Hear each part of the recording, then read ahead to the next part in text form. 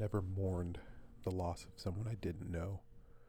Truthfully, there isn't much I care about outside of my realm of control. Someone once said to tend to the garden I could touch, but for some reason, this is different. Something seemed to be missing, and after some thought, I think I figured it out. This was a seed that I wish I planted. This was a person that I wish I knew. See, in my culture, we're taught to live through our stories. And those stories and memories of who you are or who you were last only as long as the last person who remembers you. The past few days, I've read a lot of stories.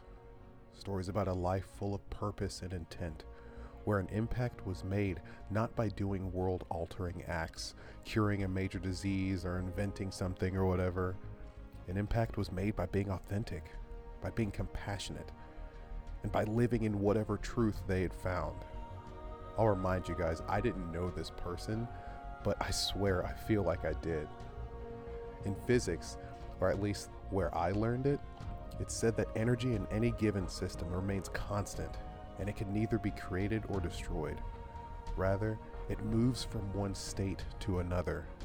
And I'd be the biggest liar in the world if I told you that I didn't feel energy from people around me. I call it a sixth sense or something like that. It's just kind of weird, I don't know. But truthfully, to me, that's what life is. Life is energy. Whether it's at rest or in motion, life is everywhere and everything. Life is indiscriminate in how it shows itself, but it is there, whether or not you think it is. You see, because I believe in the law of the conservation of energy, it's hard for me to see death as the opposite of life. Instead, I see death as something that runs parallel with birth, a change of state, if you will. And I also believe that by taking in and releasing that energy in the form of stories and memories and tears and anger and frustration and everything in between, we serve as catalysts for someone to change states, almost as if to bring them back into the world. Today, I silently mourn from the sidelines the loss of someone I didn't know, nor could I spot out in a crowd. But for some reason, I also celebrate a transition from one state to another. Today, I celebrate someone who is the author of their own story, an active participant in their own life, which is something we talk in great lengths about in our podcast. And the lesson I've learned is that no matter who you are or where you are in your life, make sure that you are the one living it. Make sure that you're the author.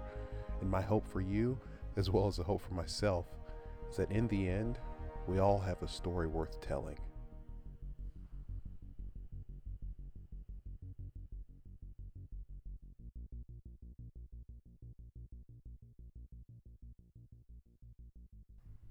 All right, guys, that was it for me on there. I've been thinking a lot, and I just sort of decided to write a bunch of thoughts down and read it and just sort of see what happened with it. Hope you guys dug it.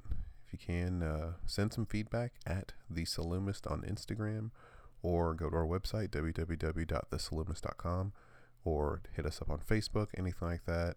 I really appreciate your time. I know this is just a quick one, but I haven't done a charcuterie episode in a long time, and hope you guys dug it. Have a good night.